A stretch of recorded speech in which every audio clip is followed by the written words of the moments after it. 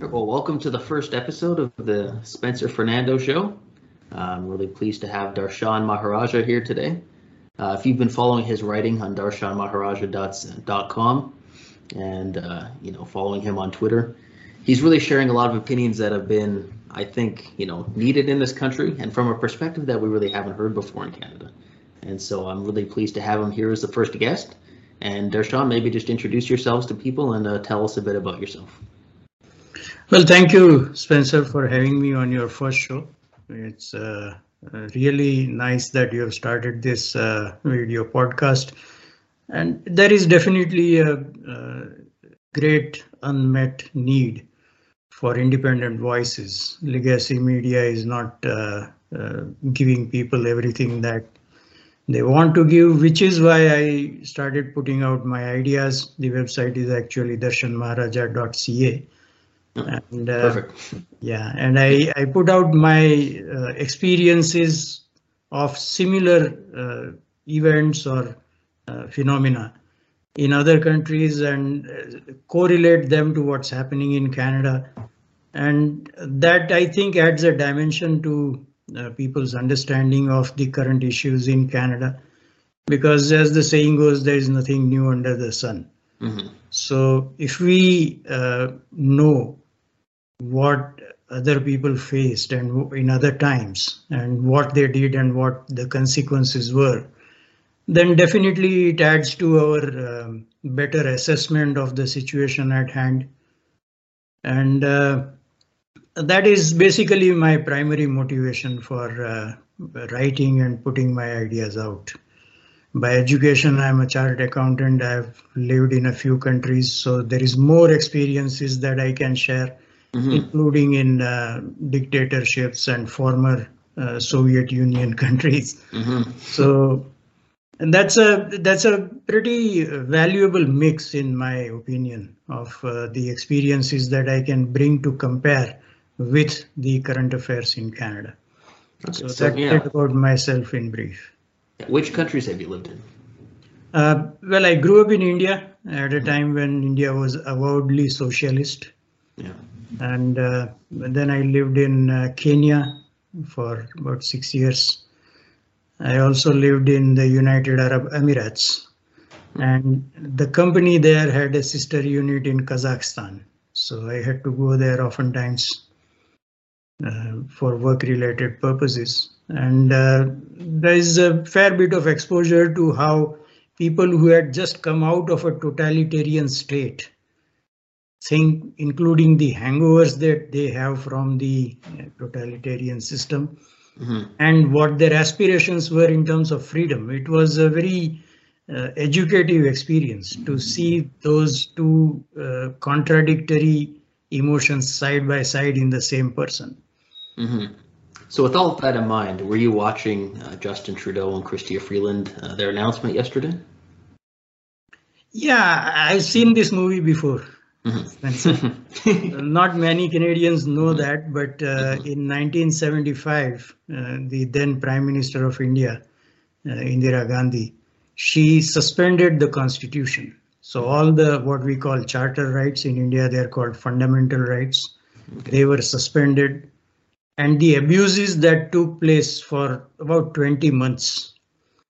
Thankfully, she made a huge miscalculation, probably because she was surrounded by yes men, thinking she was so popular that she could win an election. So she called an election and then went on to lose it. So that's how status quo ante was restored in India. But for 20 months, India was a totalitarian state. And the abuses that took place, because what happens is similar to the Emergency Act measures, oversight gets removed. There is absolutely no appeal or even internal process when there is a complaint against someone. There is no internal process that ascertains whether the complaint is tenable or not. So complaint straight away leads to punishment. And that's what I saw yesterday, coming into place in Canada, where, for example, if someone has reason to believe that you have shady financial transactions, straight away your financial life can be thrown out of gear with no vetting of the complaint or no oversight to determine the worth of the complaint. And straight away there is a consequence. This can lead to settling of personal scores, which happened on a mass scale in India at the time. In fact, after she was defeated, Mrs. Gandhi was dragged through a whole process of, inquiry, and ultimately she was, I believe, jailed. I'm not very clear on that, but she was sentenced to jail. And again, it was a personal emergency that was declared as a national emergency. A political problem for her. Yeah, in the election that took place before, she had used state machinery to campaign, which is specifically prohibited by law in India. So one of her competitors went to court saying her election should be declared null and void. And regardless of what we think of third world countries, a lot of Canadians look down their noses on third world countries. In this case, the judiciary remained independent, and the High Court judge of the state where the complaint was in Uttar Pradesh, he declared her election null and void. So she was no longer an MP. She couldn't continue as the Prime Minister. That was her personal emergency. She made it a national emergency. Declared a national emergency, suspended the constitution to remain in power. But then what happened was the entire state machinery throughout the country was thrown out of gear because there was no oversight to whatever the officials were doing. And a lot of disturbing cases came out. I mean, they must have numbered in the thousands. So we don't want that kind of a situation to happen in a country like Canada. I mean, this is a third world country and we are talking about roughly 50 years ago. Today, I doubt if it can happen there also. Yeah.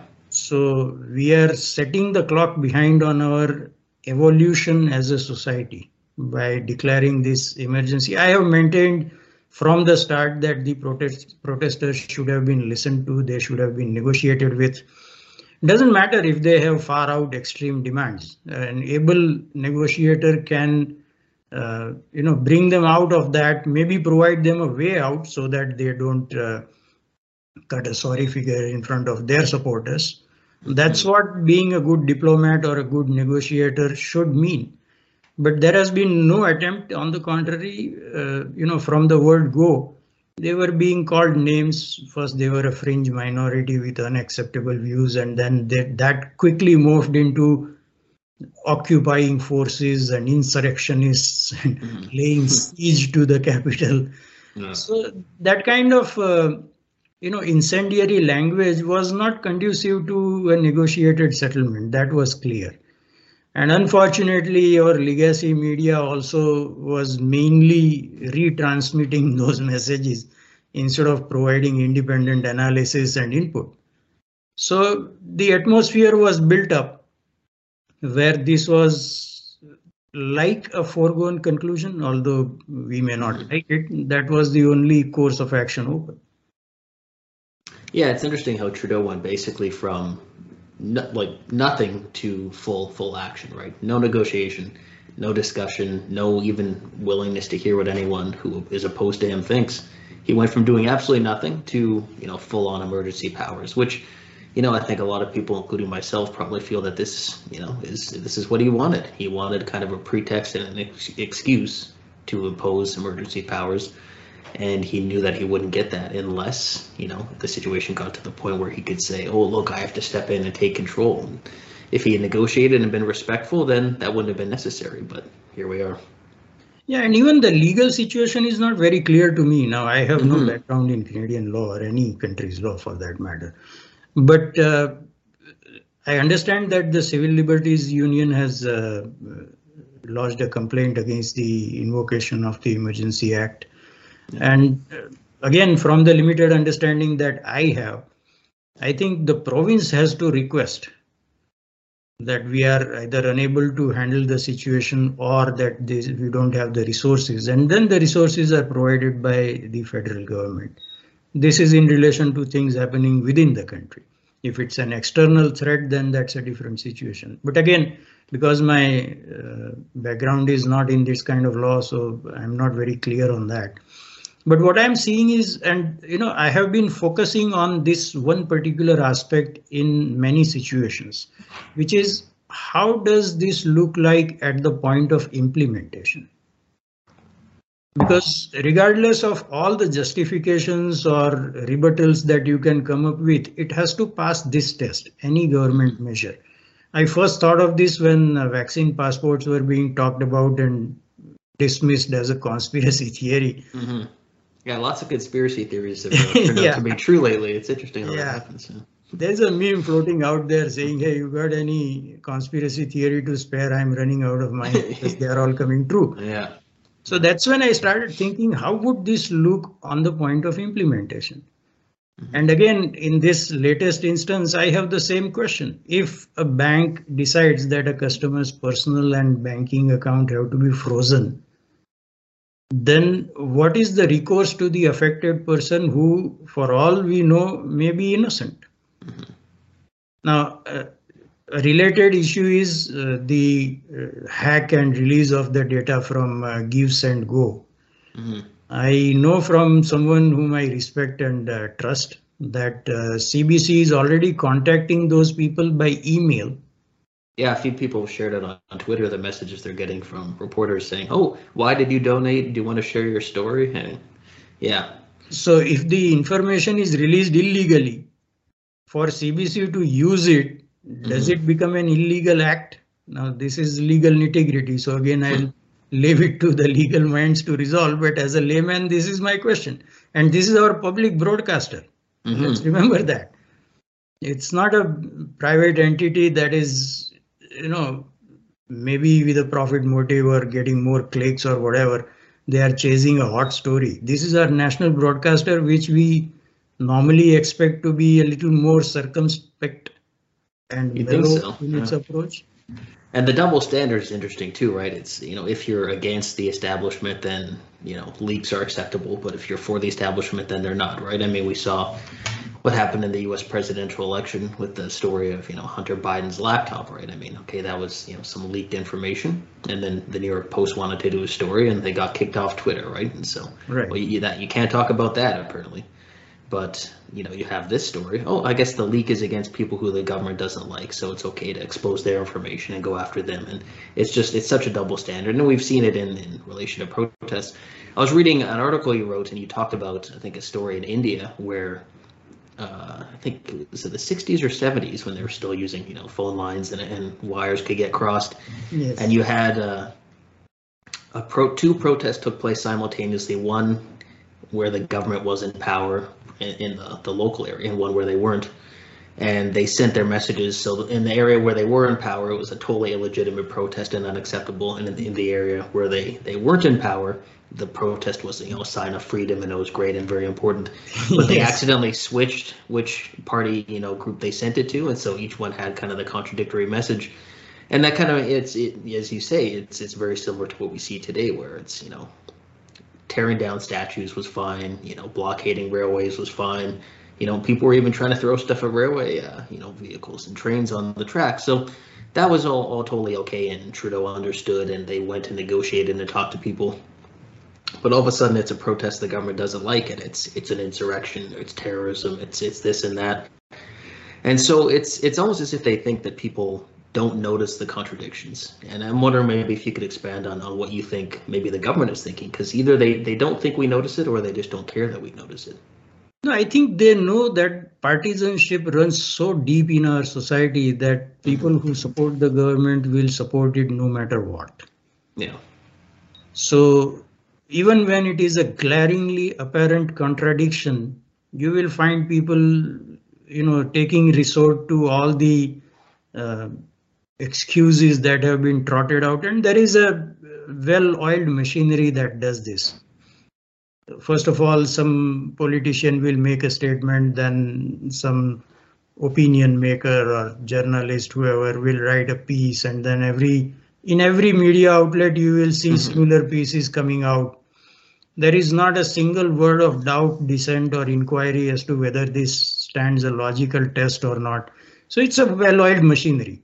And then when it comes to individuals opining on that, usually on social media, they will borrow from that language and then keep continuing as if there is no other argument against it. And this is, I think, the biggest challenge that we face as a society. I was just thinking in the morning that we are stuck in issues. We are spending all our time on issues that don't add to global competitiveness of Canada.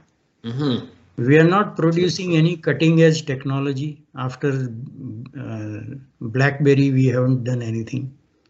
And there are a few names that come to mind. Canadarm is one. The reactor is another. Arrow was the most advanced fighter aircraft in its time. Going back to the 19th century, when Elijah McCoy invented a drip cup for the machineries that were, latest technology at the time, and they had many moving parts, and the lubricating oil had to come out in specific quantities over time. He invented that, and he was a black Canadian.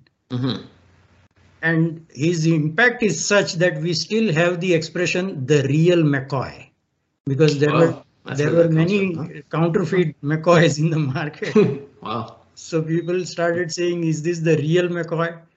So the language still survives, right? Even after drip cups are no longer in use.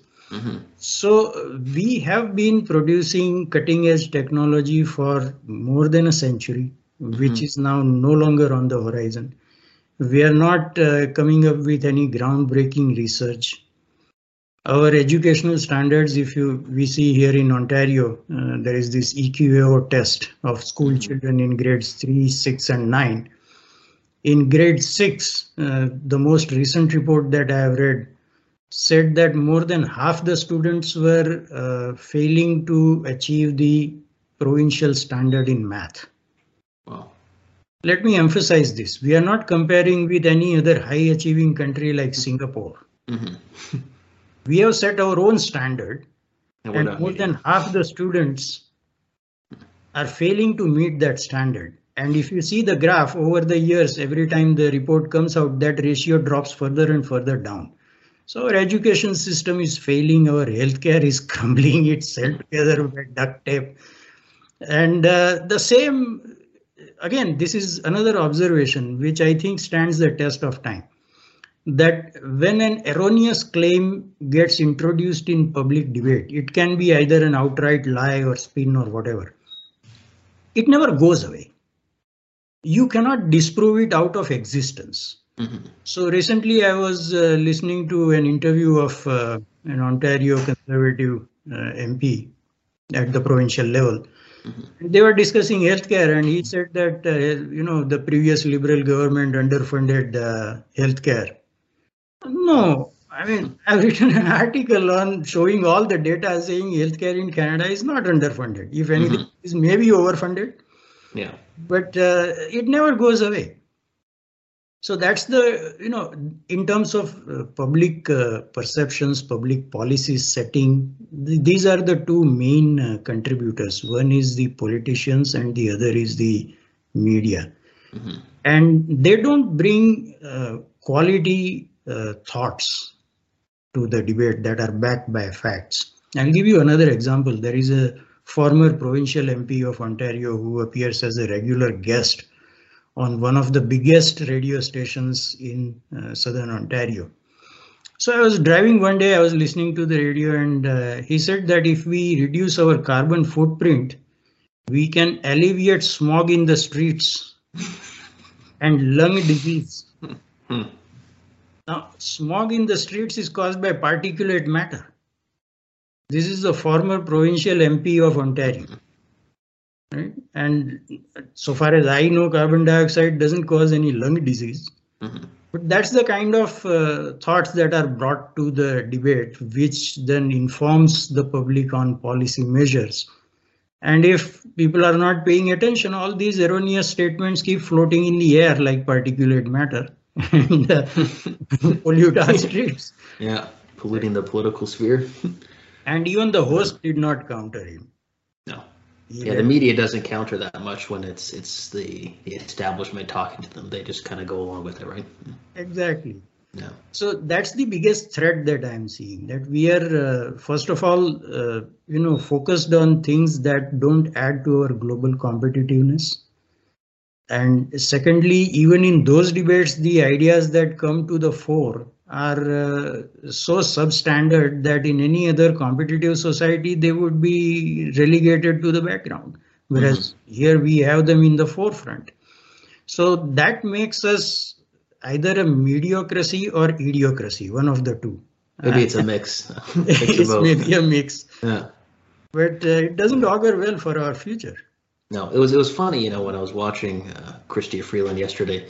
At one point, she said, about truckers, you need to be doing productive things, not illegally making Canada poor. And I kind of thought, she's kind of saying like, that's our job. It's our job to legally make Canada poor.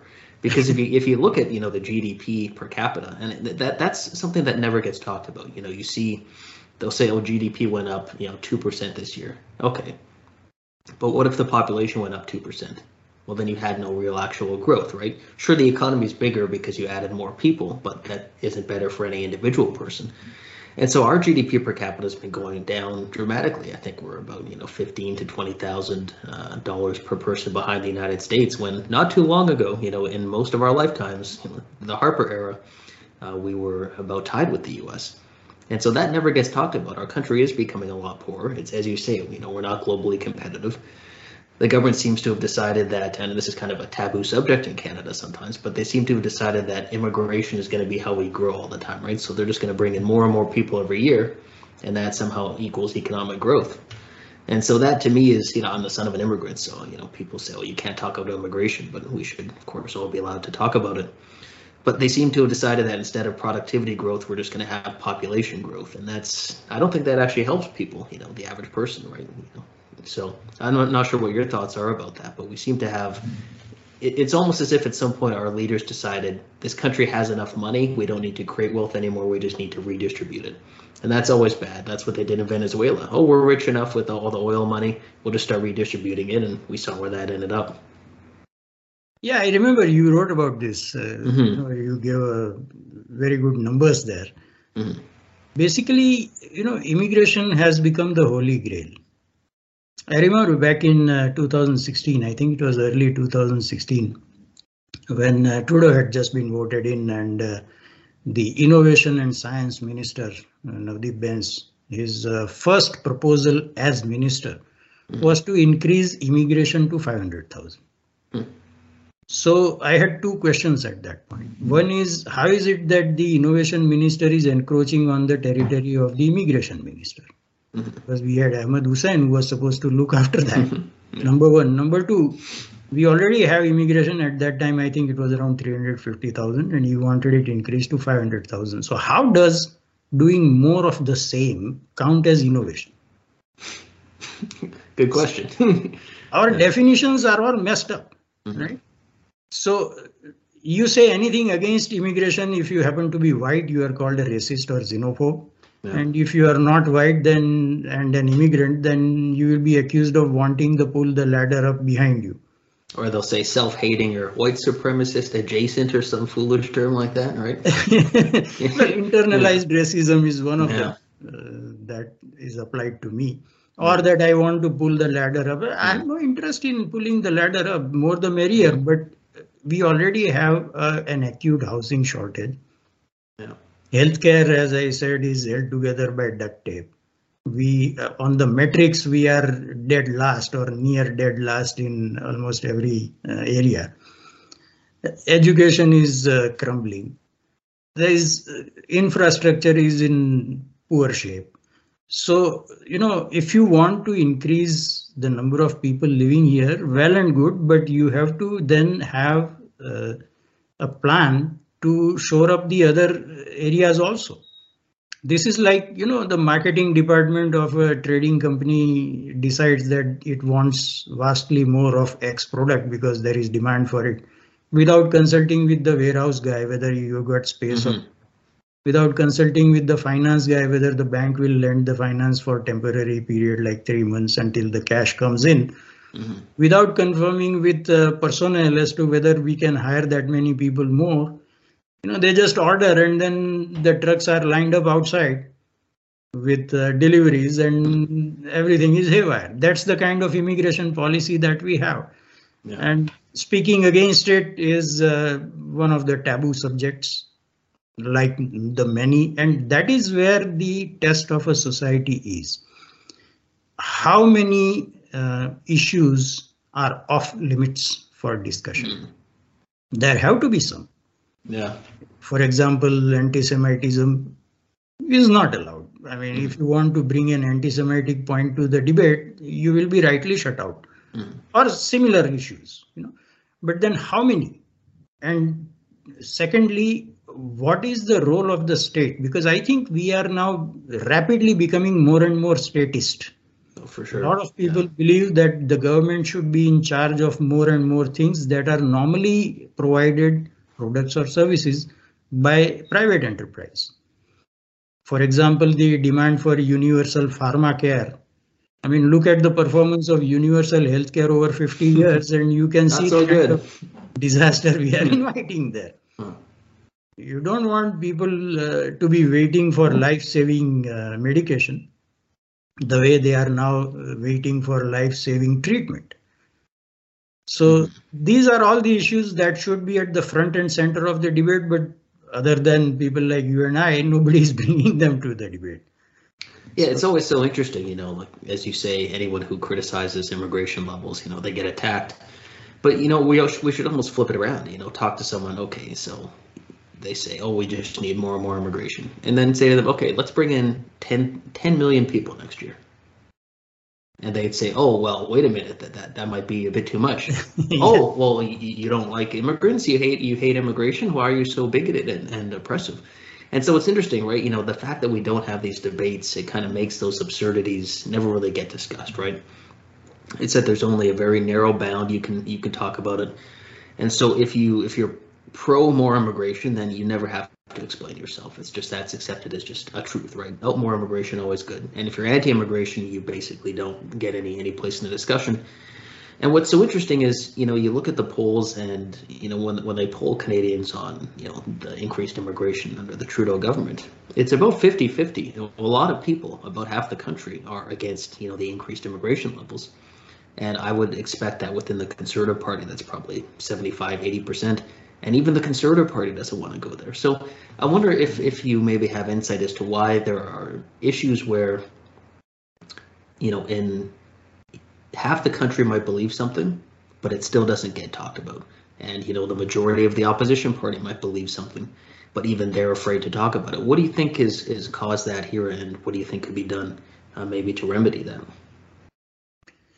There are two issues here. One is when people answer a question in a poll is different from what they think about it at election time. And conservatives have a very fundamental problem of image deficit. I've written about this.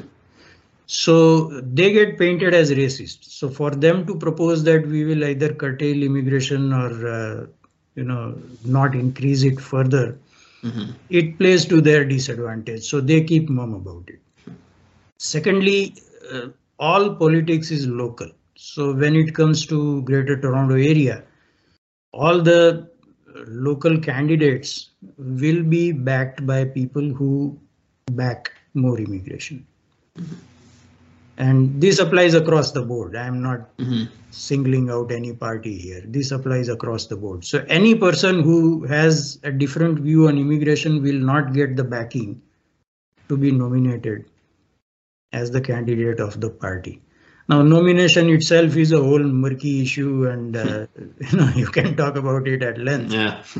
But so from the grassroots, you get people who are in favor of more immigration as the party's candidates, regardless of who wins, which party wins the riding.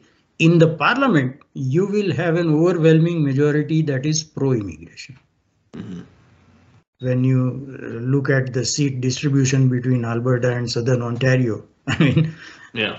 the guys who will want to revisit the immigration issue will be from Alberta and they will be called racist. So that's why the policy on immigration is at wide variance with the opinion polls. Mm-hmm. Yeah, it seems like that's the case for a lot of issues. And, I've said to other people before, there's kind of a strange phenomenon in Canada where it's the Liberals and NDP, they campaign on giving their supporters what they want, and they often do, right? They keep their promises, even if the promises are terrible policies. But the Conservatives spend most of their time telling their own supporters why they can't really give them anything they want, right? Like much of the debate in Canada within the Conservative Party is factions of the Conservative Party telling their base, oh, we can't give you this, we can't do that, we can't do that for you, no, we're not going to do that, no, we can't do that, but still give us your money and still vote for us at election time. And it's a very odd dynamic. I think it may be starting to break a bit with what happened with Aaron O'Toole. I think he went even too far in that direction. He didn't want to give the Conservative base really anything they wanted, and he paid the price. But we'll see. I'm not sure what your thoughts are on the Conservative leadership race. Pierre Poilievre seems to be the front runner so far, and he's been a lot tougher in confronting media narratives than other leaders have been in that party. But what's your sense of where that leadership race is going? Too early to tell, but Pierre Poilievre is the only politician that I have come across in Canada who has a grip on numbers. Mm-hmm. I say this without being partisan. He knows his numbers and he knows how to analyze them and how to present them. His problem is that his intensity makes him somewhat unmarketable beyond the base.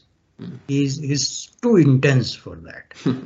So, and again, you don't know what the backroom boys are planning. For example, even when Andrew Scheer became the leader, the clear winner at that point was Max. Mm-hmm. And then it was turned in the last phase. Same thing happened here in Ontario when after Patrick Brown was thrown out, Christine Elliott was emerging as the leader. And then there were literally some backroom negotiations because they had announced a big convention in a hotel and all the supporters had gathered. Mm-hmm. And they said that the decision has been delayed. They waited a couple hours. They had to go back. And then in the wee hours, it was announced that Doug Ford is the leader. So with respect to Pierre, I don't know how it will go. But bringing the old horses back is a losing formula. So for people like Peter MacKay and Jean Charest to come in the race, if they manage to become the leaders, then it will be a losing formula for Conservatives. Because you need someone who is fresh, who has no association with the party of the past, who can then make a departure on certain issues without being inconsistent. Mm-hmm. And that's the kind of person who can then breathe some new life. Right now, I see the party as being moribund. Mm-hmm. It is tied down by too many factors. It cannot move. And when they tried to move, for example, that carbon pricing disaster of Erin O'Toole, I was stunned that someone claiming to be a conservative can bring such a statist policy where the government needs to know what you are spending money on. It was worse than even what the Liberals were doing. Absolutely. Yeah. So you need a clear break from the past, but with someone who has got enough energy and charisma to win over people from the other side, voters from the other side. I don't see any of them in the running right now. What I do think is interesting about Poilievre, though, is that he's talking more to young people than the Conservatives have, because their poll numbers among young people are just awful and have been for quite some time. And really, when Trudeau won, that was the big difference. The Conservatives got about the same as they had in terms of votes when they won a majority, but just a bunch of new young voters came in 2015 and voted for the Liberals. Many of them have left, seeing Trudeau actually in office. They're not really too pleased. But Poilievre, one thing he talks about a lot is, housing prices and how, all the money printing has contributed to that. He talks a lot about cryptocurrency. And then there was a really interesting poll where I think it was Angus Reid, and they'd asked people, they broke it down by age segments, And they asked people if they either sympathized with the protests, the trucker protests, or if they had no sympathy at all. And it was about 44% who said they did have sympathy, but among 18 to 34-year-olds, it was 61%, and that was the highest supporting age group. So that's an issue where you had, really for the first time in, I guess, actually I can't even remember any other time, for the first time certainly in a long time, you had the youngest segment of society more aligned with a conservative viewpoint than any other age group. So that could be interesting, and I think Poilievre has been playing to that somewhat with his support of the convoy and then discussing cryptocurrency. So we'll see. I think he is going to try to revitalize the party with young people. It's going to be tough because the media is going to be going after him every step of the way, but that could see some success. Yeah, on the grassroots level, there is this widespread idea on the conservative side that children are so indoctrinated in the education system that they come out leftist. But these things go in swings or maybe cycles. Yeah. Such that at some point, young people's actual experiences outweigh what they have been told. And that's where I think Pierre Poilievre has hit on a good point on housing affordability, because 18 to 34 age group, they are the ones to feel it the most. So yeah, when the pendulum swings back, you are going to see increased support for conservatives. But right now, for the number of years that they have been trying to mimic the policies of the liberals, who are mimicking policies of NDP, so there's no meaningful difference. Socialism for everybody. Yeah, that's not going to work long term, and even short term for the conservatives. They have to strike out, say this is where we are.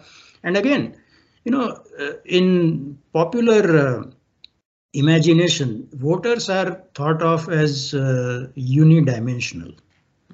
Whereas people are complex. Even though they may disagree with you even vehemently on one issue, you can win them over on some other issue. You have to make it the defining issue for that voter. Whereas the focus is on making something the defining issue of the election, which is millions of voters. So they have to find a way of fine-tuning their appeal to different voters on different wavelengths.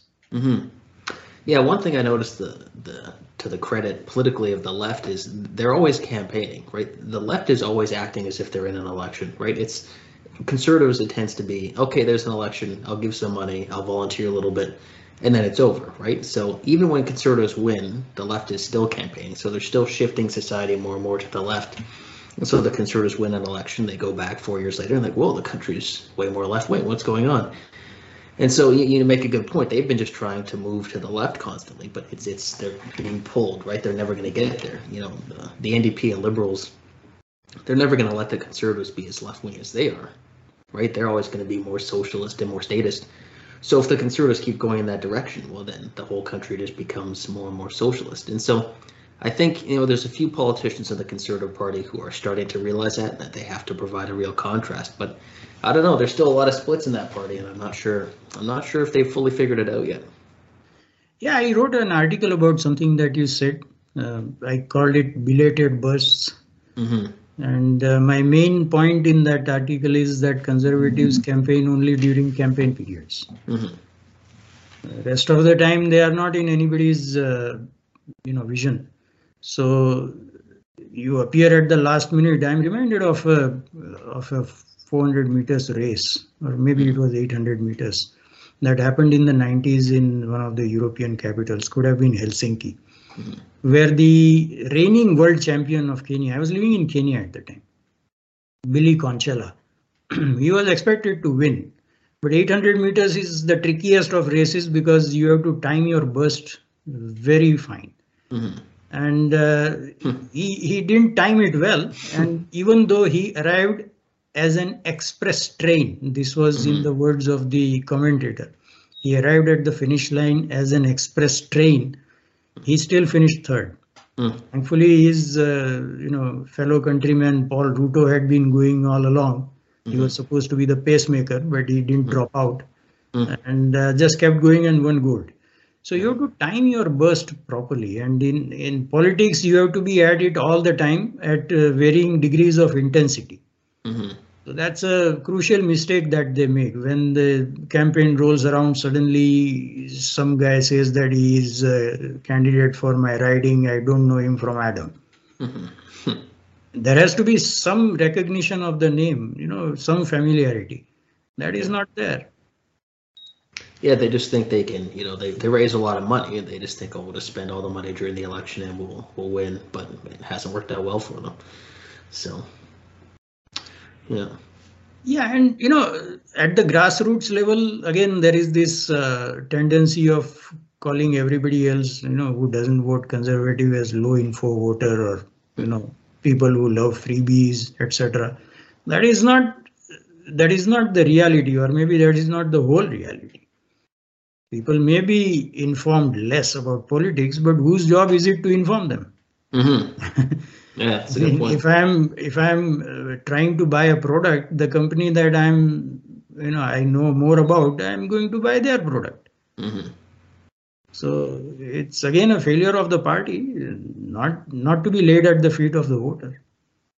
Yeah, it's like, a private company can't say, well, I mean, the public is just stupid because they didn't buy our product. Well, that's what you think of the public. Maybe that's why they don't want to buy our product, right? People can sense when there's disdain for, different views.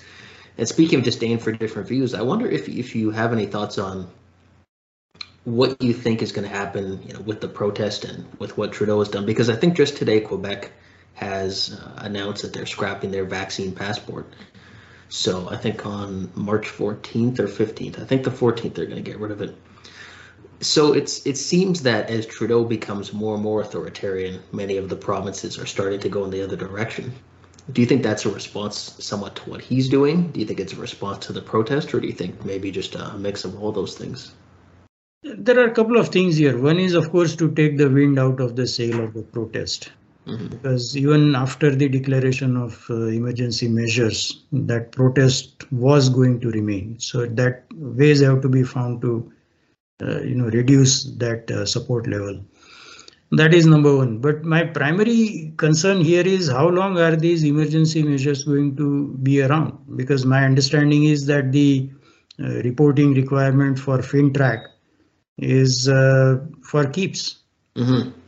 So how does that affect the average Canadian? 2 weeks to slow the spread. I'm sure it'll just be 2 weeks and then we'll be back to normal in no time. Exactly. Yeah. I mean, 2 years later, we are still in the 2 weeks to flatten the curve phase. Yeah.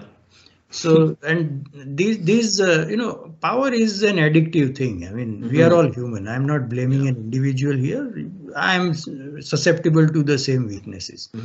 Power is an addictive thing. Once someone has got the power, they are very reluctant to let it go. So those are my main concerns, because again, coming back to what kind of a society we are becoming, if we have more and more statist sentiment in the society, which is different from, the government being statist. As if there is a support, widespread support among the people for this kind of statism, because it is justified on whatever ground, then it's very difficult to come out of that. And it's going to be a stifling experience for many. I know a lot of people are leaving Canada because of that. At the same time, you're getting more people via immigration who, first of all, don't have all these backgrounds, so they can't be faulted for not knowing this. No. And secondly, maybe they still find life in Canada better, so they may support it. So the percentage of independent thinkers or people who think that we should be less statist goes down over time via the exit of previous citizens and the arrival of new ones. So I'm seeing, the character of our society changing fundamentally over the next few years.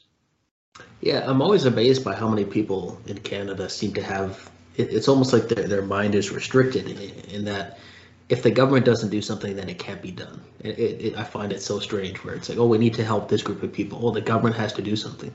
Well, if you want to help them, you're free to start a company or a charity or organize or get like-minded people together.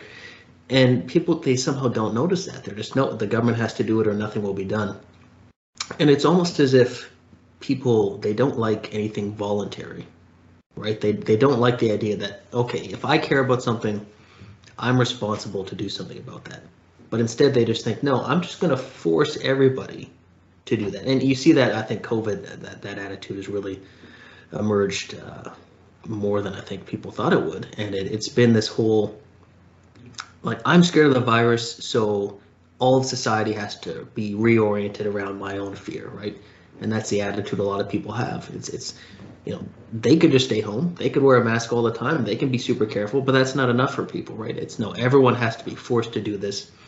And you talk about power being addictive. I think something with the vaccine passport is, I think for a lot of people, that was the most status they've had in their life, right? Maybe they weren't popular at high school or, in their job. But now there's a club, and almost literally, there's a club they can get into and other people can't, right? You show your status. Here's my card. Oh, you can come in, but all the other people can't. And so for the first time in their life, they felt like they were part of something like that. And now all of a sudden, oh, that's being taken away. And you see people on Twitter saying, oh, I'm not gonna go to restaurants now that they're letting unvaccinated people in. And it's just something very disturbing has happened to this country where people, apart from the status, there's also something that I call dominance of the finickiest. It's a good way to put it. Yeah. Right? Yeah. So if you are more finicky about things, you want things to be exactly in a particular way, no matter how much demand is put on others. If that segment happens to be dominant in society, then you have this kind of issues where, and this was really an unpleasant surprise for me to see in a magazine like Maclean's, where the debate last year was happening around people who are unvaccinated and all. And the kind of language that was printed in that prominent magazine, I wouldn't use it anywhere. That's the kind of, it went through the editor also, who saw no issue using that language. So that's, again, it boils down to status, as you said, because once a person feels that they have status, they think that they can dictate or preach to anyone. And especially someone who has a different view, they must be spoken of in a derogatory way. So that is, not conducive to good dialogue, first of all, and you're only going to deepen the divide. You're not going to win anyone over by calling them names, especially in foul language. So that's a major problem here. Yeah, I've seen some of that too, the status issue with, I think, the response, particularly in Ottawa, to the protests, where it's, for the last 2 years, you've had a lot of people, especially now with the vaccine passports and what they're doing to truckers, you've had people in the working class who've been thrown out of their jobs, who've watched their businesses disintegrate, who can't earn money anymore. And that was totally fine, right? Politicians didn't seem to care. The second there's any inconvenience whatsoever in a government city, among government workers, the machinery of the state, then, oh, it's the biggest emergency in the world. And so I think a lot of people are seeing that, where there's certain groups that the law applies to, certain groups they don't, certain groups that the government cares about, and other groups that they don't. And that leads us to a very dangerous place, because when people lose confidence, as I think they already have in, whether it's law and order, the fairness of the judiciary, fairness of the laws, whether the government actually represents everybody. I don't think anybody believes anymore the government actually represents all of us. It's clear they only represent some people. Then you really do start to see society start to break down, and I think that's starting to happen to a certain extent. And I'm wondering, politically, the temptation, of course, for the Conservatives, whenever they do win, is just going to be to use these powers against their opponents, right? They could easily say, oh, well, if you're against the energy sector and your organization took money from a foreign country, then, oh, that's, you're committing treason, or you're committing a crime against the country by trying to shut down our oil industry with foreign money. So we're going to shut your bank accounts down. And I don't think people who support Trudeau and people on the left have really taken that into account, that the powers that they're gleefully imposing on other people one day will be imposed on them. Absolutely. Speaking of this stepmotherly treatment, if I can put it that way, Yeah. It has shifted from being based on geography to being based on class. And that class is again rejiggled, not to be understood in the classical sense. Yeah. So Western alienation was always there, or at least for a long time. That was because of their perception of stepmotherly treatment from Ottawa. Now that has shifted, and it is no longer strictly based on geography, although that part still remains. But now the stepmotherly treatment is in terms of which ideology you subscribe to. If you are with us, then you get all the preferences and privileges. If you are against us, then we will discriminate against you. And that is, I think, a very important shift to observe over the next little while, because unless it is corrected quickly, it will entrench itself and then become, part of the structure. Where you saw, prominent people saying that unvaccinated individuals should be made to pay for their healthcare or should be denied healthcare altogether. So that is pure and simple discrimination. In a country where healthcare can only be provided via the government, although all the entities running it are privately owned, it is provided via government. To exclude people based on what they think is, I can only say it is ideological. And that is discrimination. And if that becomes entrenched, then you are in big trouble as a society. Yeah, and the attitude too is like you sense from people like Trudeau and Freeland, it's that they expect people to know their place, right? It's that kind of arrogance from the top, like, oh, know your place in society. And so they've almost acted as if, they can do whatever they want to unvaccinated people, but they're not allowed to, push back or stand up for themselves, right? And it's not just unvaccinated people, but people who don't agree with forced vaccinations. I see a lot of people saying, oh, well, 90% of Canadians are vaccinated, but that doesn't mean all vaccinated people agree with what's happening. I mean, I've got 2 vaccinations. I don't agree with making it mandatory and what they're doing to people.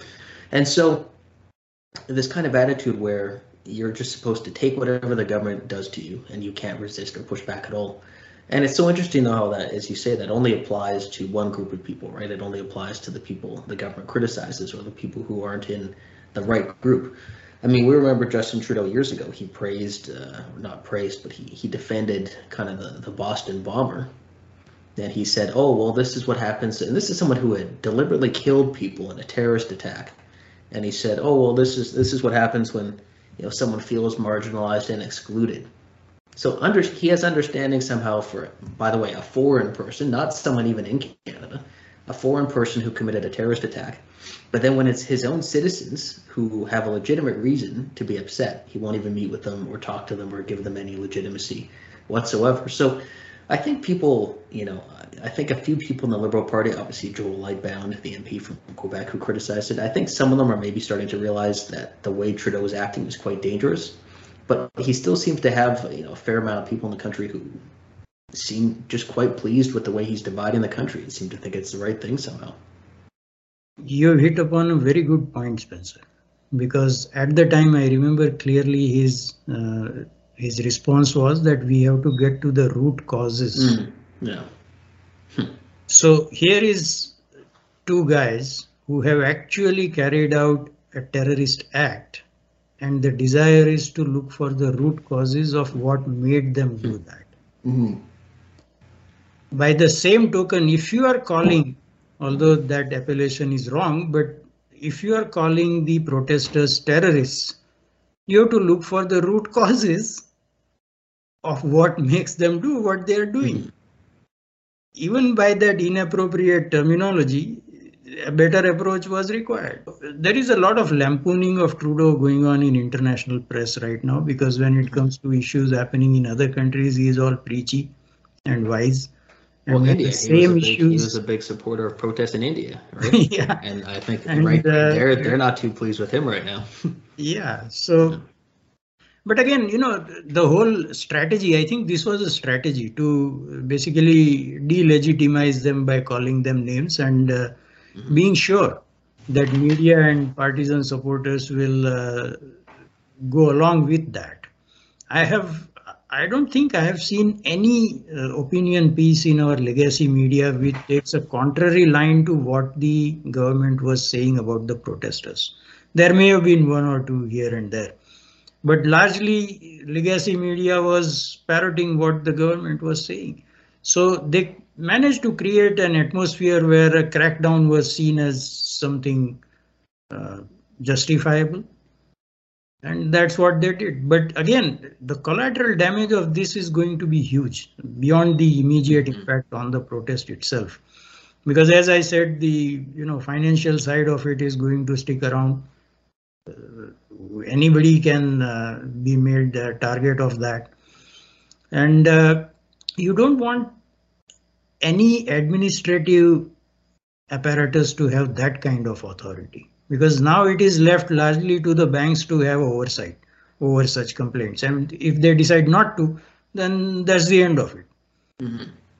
So, as an individual, you are at the receiving end of a very unjust system. And that was put in place by the government itself. So there is no recourse. If an organization on its own does something like this, then you have other legal means of having that redressed. But when the government itself has put in place, then there is no recourse. Mm-hmm. Yeah, and I think they're at the point where they, you made a good point earlier when you talked about how narrative spread, right? How it goes from a small narrative and then it just works all the way up and kind of becomes the dominant narrative in the country. And you saw that at the beginning with the flags, right? I mean, you had one or two people carrying, like terrible flags, right? People shouldn't be carrying those, obviously. But you had, and funny, the only people wearing masks at the event tended to be the people carrying the most controversial flags, right? What an interesting coincidence that the only people wearing masks were the ones carrying those, right? It kind of makes you wonder, who they actually were and whether the government's involved. But it's interesting, you saw how the rhetoric changed, right? It started off saying, oh, one or two flags was seen. And then they started saying multiple flags. And then you saw people just start tweeting like, oh, protesters carrying swastikas and Confederate flags, as if everyone was carrying them. And then you look at the actual photos, and it's almost all Canadian flags, a few U.S. flags. But as you say about the media, right, the establishment media or legacy media, not only do they not push back against the false narratives, but they share it, right? They're the main propagators of it. And so all of that really kind of lines up with what the government's doing with internet censorship and the way they keep bailing out media companies, right? I mean, they want only their narrative to be shared. And I don't think Canadians realize, or a lot of Canadians don't realize, how close that brings us to being really an authoritarian country, a country where anyone who doesn't share the government narrative gets silenced, and where the media isn't really independent, it's just a tool of the government. And they're doing it without officially making the media. I mean, it doesn't all. You don't look at CTV and say, "Oh, Canadian state media." You think, "Oh, CTV, it's still a private company. Oh, that's fine." But the more and more they're dependent on government money, the more they share the government narrative. Yeah, whoever pays the piper calls the tune, basically. Mm-hmm. So it doesn't matter if it's a privately owned company or our state broadcaster. According to CBC now, saying freedom makes you a white supremacist. Yeah. I mean, I think of all the people in the third world that were colonized and fought for their freedom. Mm-hmm. I didn't know they were white supremacists. Yeah, they'd probably be pretty surprised to hear that. Trying to overthrow the rule of white people. I mean, it gets ludicrous, but they don't care. Mm-hmm. Because they know that they have the podium and only their voice is going to prevail. And C10 has been reintroduced now as C11, which is going to be another massive setback to Canadian society. I wrote about that. Basically, there is a bit of interesting historical background here. When printing press was invented, the seat of religious authority in Islam was in Turkey, in Istanbul. And the chief cleric there declared that this is not acceptable in Islam. It is believed by historians that this was primarily to safeguard the occupations and livelihoods of people who were writing manuscripts by hand. But this one fatwa set the Muslim world behind by a couple of centuries, maybe longer. Because without printing press, that was the cutting edge technology of the time where information and knowledge used to spread. And whenever it comes to such technologies, you will have good with the bad. Yeah, of course. The moment video cassettes came in, porn took off. Right? So you will have good with the bad, and you have to constantly try and weed out the bad. But here again, what they are saying is that there is a lot of hateful stuff on the internet, and therefore we need to control it. Again, how does this look like at the point of implementation? Because if some lady sitting in an apartment in India or Bangkok or wherever wants to put out cooking videos on YouTube, she's not going to register with CRTC. She's doing it out of the joy of doing it, right? They don't even do it for monetizing. They just feel happy that they have put out their whatever they know for everybody in the world to try and learn from. Yeah. So if CRTC starts getting 1,000 applications a day for all the social media users, do they have the capability to process that volume? Nobody has thought about it. Again, the whole debate is about hateful messages and stuff like that. It's going to, I was once in a Facebook group of white supremacists. I don't know how I got in there. I don't remember. Well. But I took them on a daily basis because they had their wacky ideas of, 97% of all the scientists in human history were white. So my question was, when does history begin? Because in other parts of the world, people were having very advanced civilization when Europeans were living in caves and mud huts. So you have to decide when your history begins, then we can talk about the percentage. Yeah. I used to take them on every day. From personal experience, I know that their numbers are vanishingly small. And their ideas are so ludicrous that beyond that tiny circle, nobody is going to accept them. You cannot make Canada back into a European society because there are now too many people of non-European origin living here already. They don't have any solution. I used to keep asking them, what is the solution for the non-whites who are here? And what do you do about the mixed race people? They have no, because it's an ideology. It doesn't perform on logic. They have one idea and they keep repeating it. Let them repeat it. They are not going to get anywhere. To stop that small number of people from saying what they want to say, you cannot shut down the whole internet. Because 99.9% of the communication there is either benign or useful. Yeah, it's interesting that people seem to have this fear of freedom when all the evidence shows that just letting people, share their ideas, even if they're terrible ideas, is better than suppressing them. I mean, you have the example I use, of course, probably the country with the most free speech. Maybe there's a few exceptions, but probably the most would be the United States. And that's a country where, many places legally you can still have a Klan rally. And they were also one of the first countries in the world to elect a racial minority as their president, right? I mean, it's not a coincidence that both those things happen in the same country because they let everyone be free and share ideas back and forth. And so I think people, everyone seems to think that freedom is good for them. Like, oh, I can handle freedom. I'm responsible enough. But everybody else, no, that's the problem. So I should just have the power to restrict people. But the problem is everybody thinks that, right? Everyone thinks they can handle it and other people can't. So, you just have to let people share their ideas and let the chips fall where they may. And it's generally better to let them do that than to suppress them because it's always going to be an ideology one way or the other, whether it's what people are sharing, whether it's what's being suppressed. That's all based on what one group of people think is acceptable or unacceptable.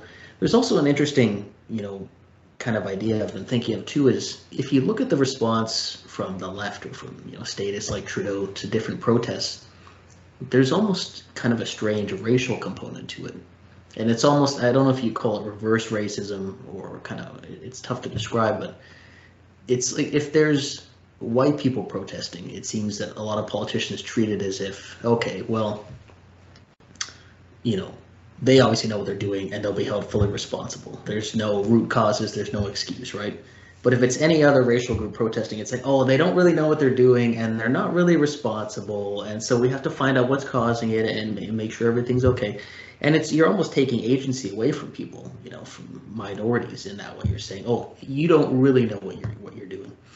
And that gets taken to the absurd when you see in New York City, for example, where there's been a rash of hate crimes against Asian people. And to a large extent, it's been black people committing the crimes. And then you see people say, well, actually, this is just, it's because of the society itself is white supremacist. So people are taking that on. It's like, it's just insane thinking, right? But it's a denial of personal responsibility. Like, if you truly believe everybody's equal or has equal opportunity and should be treated equally under the law, then everyone is equally responsible for their actions, regardless of their race or their background, right? Everyone's an individual. They made a choice to do something, and there's consequences. But it seems like on the left, there's certainly an attitude that only certain races or certain groups are held responsible. And ironically, that's actually quite a racist way to look at things. I agree fully. See, there is a very subtle form of racism at play here, because it tells me as a person of color that you don't have agency. Mm-hmm. That whatever, if I'm doing something that is otherwise considered bad, I'm doing it because of historical reasons of oppression by the white man or whatever, colonialism, choose your term. Yeah. As if I am incapable of overcoming that trauma, assuming I had it. And I am forced to act in a certain way because of the centuries of history, the last 3 or 4 centuries. Mm-hmm. It robs me of my agency. You see a lot of people in the BIPOC community who keep saying this, mm-hmm. that, we are not into victim Olympics. We want to strike out on our own. Whatever our abilities are, we'll achieve that. And we are capable of taking care of our interests. And if we aren't, then we will struggle for that. Mm-hmm. But don't rob us of this agency where you justify every bad act by a certain individual based on the race they are. So that is a very subtle form of racism. And again, it works its way into our elections also. Mm-hmm. And I've written about this, that most of the immigrants who come here, they had a very fraught relationship with the state before they came here. Sometimes it was outright hostile, or at least not on amicable terms. And conservatives are painted as being the equivalent of those states. That if they are in government, then they will harm your interest. Interesting. Notwithstanding the evidence of several decades of conservative rule where this thing hasn't happened. And if we take the starting point as late 1960s, when immigration from non-European countries was openly allowed, then we have had 2 governments of almost a decade each tenure that have been in office, and they haven't gone out and harmed any people of color. Mm-hmm. But this is a marketing success, I'll grant them that they have convinced a lot of people, including immigrants, that conservatives will harm your interests and therefore we can be your protector. That is racism to me. I mean, this is a democratic free society. I am perfectly capable of protecting my interest. I don't need you as a middleman or as a guard outside my door to make sure that nobody breaks in. No, I'm capable of doing that. But that is a marketing success, which is another thing that conservatives haven't got around to even acknowledging, let alone addressing. Yeah, they keep trying to play the same game as the liberals, right? So it's like, oh, we'll be more sensitive and we'll play into the narrative of, protecting people. And it's so interesting, of course the States is a different country than Canada, but there are certainly lessons there. And it was so fascinating to watch, the last US election, if you look at kind of the breakdown of who voted for who. And you had 4 years of Donald Trump being attacked by the media as the most racist and, fascist, Hitler, blah, blah, blah, or he's Putin. They went back and forth. He's Hitler or he's Putin, just foolishness. And yet he did better among Hispanic voters, especially, than any presidential candidate for the Republican Party in quite some time. Better than Mitt Romney, better than John McCain. think even better than George W. Bush. And I think you're seeing, something similar in Canada, where you look at a lot of the people in the Freedom Convoy, people of all backgrounds. They're not just going to vote for someone because they claim that their opponent is racist. I think some people are starting to wake up and realize, look, you're just being used as a political tool at that point, right? If someone says to you, I'm going to treat you like an adult, I'm going to let you be as free as possible, I'm going to cut your taxes, and you're on your own, make your own decisions. You're an adult, live a good life, do the best you can. And someone else says, oh, you poor innocent soul, I'm going to protect you, I'm going to save you from all the bad right-wingers out there. I think there's people starting to push back and say, you know what, I am an adult. I don't need to be treated like a kid. I don't need the government to be a parent. And so I think conservatives need to realize that, and realize that you need to go completely against the liberal narrative, not just try to copy it and tweak it a little bit. That's right. I mean, the best way is to tell people that this is what is happening, that you are being treated as kids, and there are no dangers here. And Canada has been a good country and constantly improving. Whatever weaknesses we had, and we still have, we have improved upon those over time. And that has happened regardless of party affiliation or ideological affiliation. So there's no need to fear. Whoever says that there is a great danger and I can be your protector is doing it for their own gain. They're not doing it for you. Yeah. Right? Yeah, and it's kind of the problem, the broader problem in Canadian society is people who are looking to the government to take responsibility for them as opposed to take responsibility themselves. And so, it's and you made a good point earlier about how facts, I think an article, actually one of your articles I was reading yesterday, and you talked about how to a lot of people, the facts don't matter, right? You're talking about, I think, debating with people and you share some facts and they just blocked you, right? It's not, they don't even push back. It's just like, oh, well, you're blocked. Yeah, don't share any facts with me. And, that attitude is really, quite prevalent. And I think until people are willing to accept that people have different opinions and that we get to a better place as a society by debating. I mean, it's if you look at society as an organism, it's an organism learning to adapt to reality by sharing ideas. And if you block that flow of information, then more mistakes are made, serious mistakes. That's really why dictatorships don't work in the long run, because you have basically a single point of failure, right? The dictator has to make every decision completely right. And if they make one big mistake, then the whole country's made that mistake and there's a huge problem, right? China with the one-child policy. I mean, in the long run, that's probably one of the biggest historic mistakes of all time, because they've severely reduced their future economic growth. And so the idea of a democracy is that we make a lot of little mistakes and none of them are fatal, and they're spread out throughout society, and then you correct and you learn and you figure out the right way to go. And it looks messy, and to a lot of people that messiness is somehow scary, right? It's like, oh, there's too much debate, there are too many different ideas. And they just want, it's like what Trudeau said, oh, he likes China because they can get the big things done. Well, sure, but I mean, the big things often include, horrific crimes against humanity, right? And so I think we want a society that is messy, that does have a lot of debate and different opinion, and I think people need to have enough respect for each other to be willing to listen to that and accept it. Yeah, we have reached a point where having a different opinion from the prevalent narrative makes you an evil person. And that is probably the biggest shortcoming as a society, where if you are not able to challenge ideas, then you're going to increase the vulnerability of the system. It is, as you said, better to face smaller challenges than to suppress them. And then finally, when the big one comes, there is no support structure in place to absorb the shock. Yeah, very true. Well, this has been a really great discussion. I'm sure we'll have to do it again soon. I really want to thank you for joining us here. The first episode of the Spencer Fernando Show. Where can people follow your writing? What's the best place for them to go? darshanmaharaja.ca. That is my website, and I write articles on current issues, and usually they are, they include my other experiences in other countries. Sometimes they don't, but I hope they'll find it worth their time. And you have a donation page on your website as well? I do, yes. Okay. Well, I encourage everyone to donate. Go to darshanmaharaja.ca, share his articles, follow him on Twitter as well, and donate to his website.